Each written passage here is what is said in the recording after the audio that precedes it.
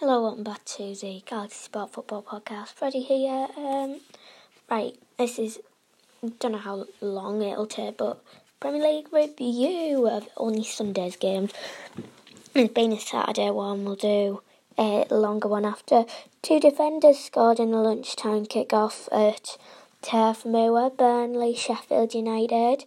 Tarkowski and Egan both scoring respectively. Tarkowski with just 2 minutes before the break, Egan 10 minutes from time. A fair result between two well-matched sides, I would say. The Blades had enough of play and chances, with Ollie McBurney denied by Nick Pope in the very first minute and could have had a penalty. He had the VAR officials deemed Eric Peters' accidental handling of the ball in the box a punishable offence. The other end, Mate Vidra and Dwight McNeil both fired superb opportunities wide of goal for the Burnley. I forgot their nickname, I would tell you, but yeah, I forgot it.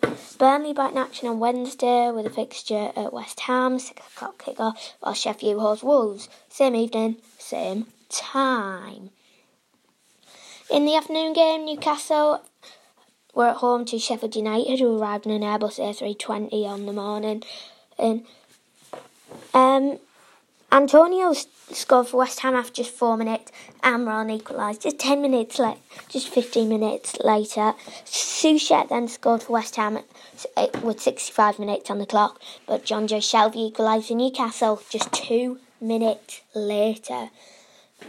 West Ham manager David Moyes said his side may have to fight to their last kick of the season to survive after twice surrendering the lead to draw up in the North East.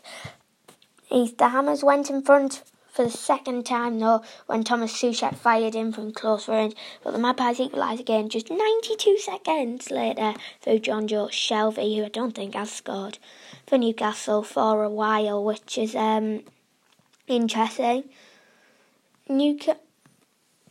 Man the match was Declan Rice. Newcastle manager Steve Bruce told BT Sports, Steve Bauer, "I'm delighted that the way we have come back twice. We didn't start well and we knew there would be a threat from set pieces." What next? Newcastle travel to Man City on Wednesday, 6 o'clock kick-off, while West Ham host Burnley at the same time. In the tea time kick-off, Aston Villa travelled to the champions Liverpool. As we saw at Man City, that one did start with a guard of honour for Liverpool, and it took 71 minutes for Liverpool to break the deadlock. Sadio Mane did it with a nice little goal that came in from a corner, I think it was. It was pretty good. And Curtis Jones, who scored in the FA Cup against Shrewsbury, got his name on the score sheet. What next then for these two? Liverpool travel to Brighton on Wednesday, 8:15, while Villa host Man United on Thursday, 8:15. Anyway, Curtis Jones is only 19 and 157 days.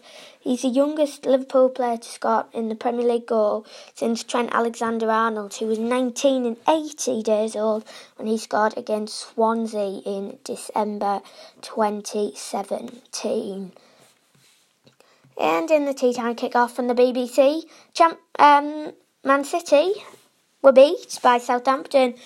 The only goal came from Shea Adams in the 16th minute at St Mary's. This game was available on the BBC. Commentary there came from Guy Mowbray and Danny Murphy.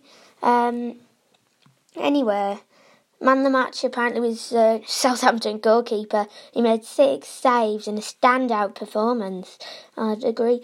Adams, who joined side from Birmingham for $15 million a year ago, lobbed goalkeeper Edison with a first-time strike from 40 yards out after Zinchenko had surrendered possession in midfield. It's taken 30 appearances for 23-year-old Adams to open his account for the Saints after registering 22 goals in 46 championship games last season. Okay, that's the Sunday roundup. Thanks for listening. We'll be back soon.